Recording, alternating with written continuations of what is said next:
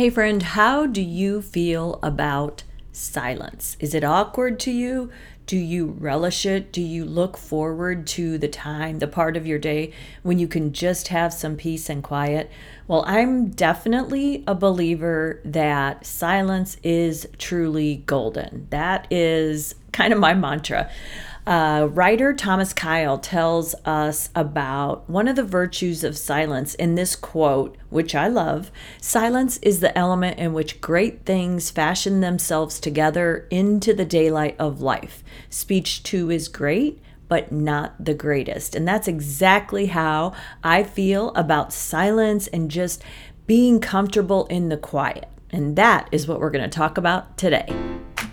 Welcome to Badass Midlife, a podcast for women in midlife where we talk about past hang-ups, regrets, guilt, and how the ups and downs have made us into the resilient women we are today. We talk about what to let go of, how to move on, and how to do your midlife like a badass. Enjoy the show. Hey friends, happy Tuesday. Hope everybody is doing well today. It is a little bit cold. It's a cold Tuesday in February here, but I love it. It is bright and sunshiny, and if you're going to have the cold, you might as well have the sun, and it just kind of takes the sting out of that. This is the time of year when I just kind of feel like, okay, I love cold weather, but I'm kind of getting over it right now. So I'm ready. Again, it's a beautiful day, but we just, sometimes with winter, it's just like, okay, enough already. So welcome to the show. Today I want to talk a little bit about silence is golden. Now, friends, I would assume that a good part of the people out there in this world are introverted. We don't notice those people a lot, and I am among those people because, we're not the seekers of attention, and we're not the ones trying to be the most noticed person in the room. But the other really interesting thing that I have come to learn about introverts is that we actually get our recharge from the times that we are alone and in the quiet. And I always just used to think that an introvert meant you didn't talk a lot in public, and an extrovert meant that you did and that you were very comfortable walking up to people. But it really isn't about that. So studies tell us now that the real difference between the two is how do they recharge. And this is interesting to me because I have my youngest daughter who she is an introvert, but she has this tendency that is the definer of what an extrovert is, which is that as the night goes on and as she's around more and more people in a real stimulating environment, she has more and more energy. So as the night goes on and it's getting later and she's just having fun, she gets more and more wound up. And so that's kind of what gives her that spirit. For me, it's the opposite. I need silence. There's a point in the night where I just need to get away from people, get to my house, sit down, be alone, have a little bit of quiet. And then that's kind of how I rejuvenate. And I feel like that's pretty common. And I think in midlife, that is a thing that does happen, I think, more and more often. I mean, it's not because we're too old and we're getting tired, but it's just a thing that when you get to this point in life, you're like, listen, this is what I like to do at this point of the night. And some people might think it's weird, but this is just what I need. It's what I look forward to.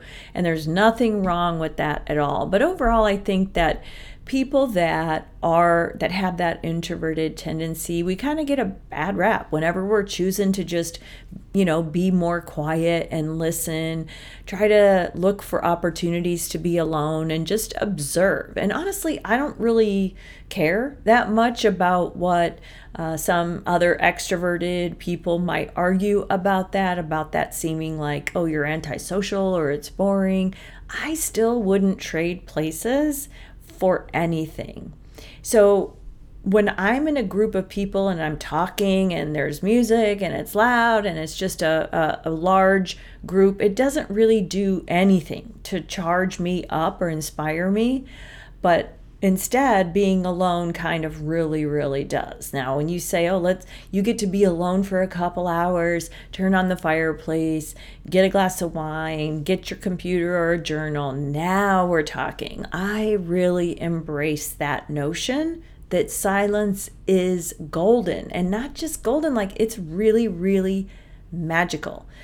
But silence does something else that I only recently have started to understand. And I'm just curious if you notice this too. It's really something to think about. But when we're silent, something inside of us is going on and growing, and it starts to give birth to creativity. It's very profound. So when you're just sitting, this is why journaling is so great, because when you are just sitting, you're actually saying, okay, brain, do your thing. Where do you want to go? And then you can just let those things spill out onto the page, right? And I wonder a lot, like, why whenever I am in a work environment and we're supposed to collaborate or brainstorm on a project or an idea, I literally become speechless. Just blank, and no real good ideas come to me. I'm so impacted by the other people's thoughts, the sounds, the conversation, that no creative juices flow at all. Absolutely none. The best ideas for me really do happen when I'm quiet. I let myself just go down all these little different roads. I'm writing, I'm thinking, I'm doing some like snooping around like in my brain of like, oh, why did that person, or why did that book, or why did that event like really give me this response or reaction, and just let my mind wander, dump out thoughts, and just really have no influence from anything or anyone else.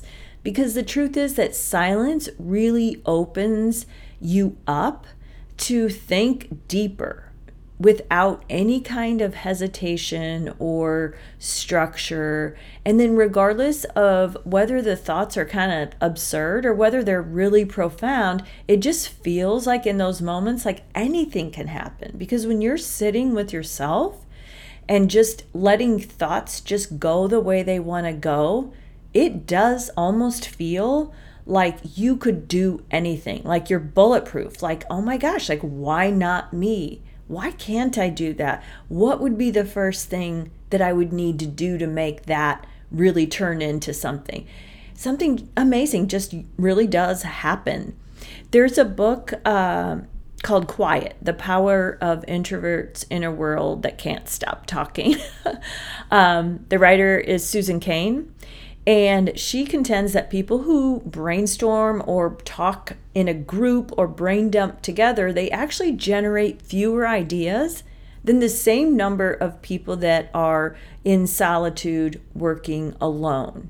She adds that solitude is a crucial and underrated ingredient for creativity. From Darwin to Picasso to Dr. Seuss, our greatest thinkers have often worked in solitude. You often hear about people like that, those crazy geniuses that need to be alone and that were always just in their own little world. That tracks. And it just really does turn out that there's truth behind that idea, that when you rely just on data and external conversation from people, it can actually cause you to burn out and really limit your ability to think creatively and think outside the box. Because without really realizing it, we are so impacted by external stimulus, like whatever it is, somebody's idea. All of a sudden you hear an idea, and then you're kind of building your thoughts around that idea, and the one you may have had just gets smashed. And it's something that I had to identify in myself as part of a leadership team in my company, where it's like, a lot of people talk about collaborating and how it's so great to be a collaborator. And honestly, for some people, it's not, especially for those creatives among us. It actually stifles our thinking. It actually is harmful in the sense that my ideas get killed because now I am so quick to build thoughts around what somebody else has said. And it's not to say it would have ended up the wrong idea, but it really stops each individual person from coming up with something on their own. And so that's why I'm always an advocate for like, everybody just take this, go off. And if you want to collaborate with somebody and brainstorm, because that's what you guys prefer, then go do that. If you need to sit alone with this, go off alone and then bring back what you have come up with. So because introverts like me and maybe yourself, if you're not used to allowing, that time, it's a little bit weird at first, but if you can, in these types of situations, just give yourself that moment. If you're in there collaborating and you're just like, okay, nothing's happening, nothing's coming, that's fine. That's fine. Own that fact that it's not for everybody. You're not all meant to brainstorm and collaborate on ideas. Some of us are just meant to sit alone. And at first, when you really embrace that, it can feel kind of weird because you're like, well, why can all these people sit and they're having so much fun brainstorming? That's great. But people are all different. And even some introverts like ourselves, because of what we have that we're dealing with in midlife, because of some of the things in our past that we're trying to still work through, there might be a little bit of discomfort when you start to just sit down with your own thoughts and in the silence and just let things come to you. But that's just what midlife is about. Allow yourself that time to be quiet, to let all of that stuff come up and ask yourself questions about it. Think about why that felt the way that it did in that time. Push through the awkward emptiness and the unease, and then just allow yourself to go into creative thought and thinking and exploration. You just have to get past the idea that you need external information to process things from your past or from your life. You don't need to read a book all the time about how to get past something. Sometimes all you need is to sit alone and think creatively and just allow your mind to do whatever it's going to do. That's why meditation is such a valuable practice, because you're allowing yourself to experience periods of very deliberate silence. And that is when your brain is going to reset and really be open to receiving any and all inspired ideas. You might have noticed that sometimes creative ideas or some idea will come to you in the shower, or when you're just going on a walk and you don't have your headphones in, you're just listening to nature, when you're daydreaming, or just during the times of relaxation. A lot of times you'll get those aha moments, those ideas during that time when you're just alone and it's quiet, and something your mind does with that style of thought in that moment gives you this wonderful idea, because it gives you a foundation to allow more things to build onto that without any intrusion or interrupting of other thoughts. Some really pretty famous cases in history prove that. In the book, The Happiness Track, Emma Seppala introduces this research from the University of California that finds that people are more creative when they let their minds wander. Now, that's important. That's actually a study that has been written about from Stanford that's saying you are going to be more inspired and more creative when you sit and just let your mind go wherever it wants to go. Don't be too structured. Don't feel like you have to follow a plan, somebody else's plan. You should be at this point, but you're only here. What's wrong with you? You need to buy a book. You need to talk to someone. Sometimes you just need to let it go. So people like Tesla, like I mentioned earlier, these people that are kind of those crazy geniuses, believe this with all their heart. Tesla said, be alone. That is the secret of invention. That is when ideas are born. So this doesn't mean that you need to actually plan time away. Because a lot of times people are like, oh, I just need to get away and get away from my regular surroundings. You don't really need to do that to capitalize on these, quiet times, to get those creative juices flowing, whatever it is that you want to do, whether it's that you want a change in your life, whether it's that you just want to commit to making a couple changes in your routine so that you have more fun and that you just have more things to look forward to. Schedule those times throughout your day and your week and make time for this really deliberate solitude and quiet. Schedule it into your life. Get up a little bit earlier and experience that pre-dawn, little bit of dark and quiet solitude. That's my favorite. I love it. I think that it's the time when I can really just do a meditation, sit, just close my eyes and just let things come to me. Like, how did I feel yesterday? How do I feel right now? Why did I feel like that? What can I do today? What can I do better to feel, like things are just a little bit more charged up? Maybe even get to work. If you go to work and you're just like walking in when everyone's already there and the buzz of everything is happening, maybe go a little bit earlier before everyone else so you don't have any distractions and you have a little bit of time to settle in. Look at your day and let the quiet and the free of distraction time give you some thought, some ability to just get organized. Maybe just get out in the middle of each day and go for a little walk. Give yourself that little bit of time to be quiet and just in your own thoughts.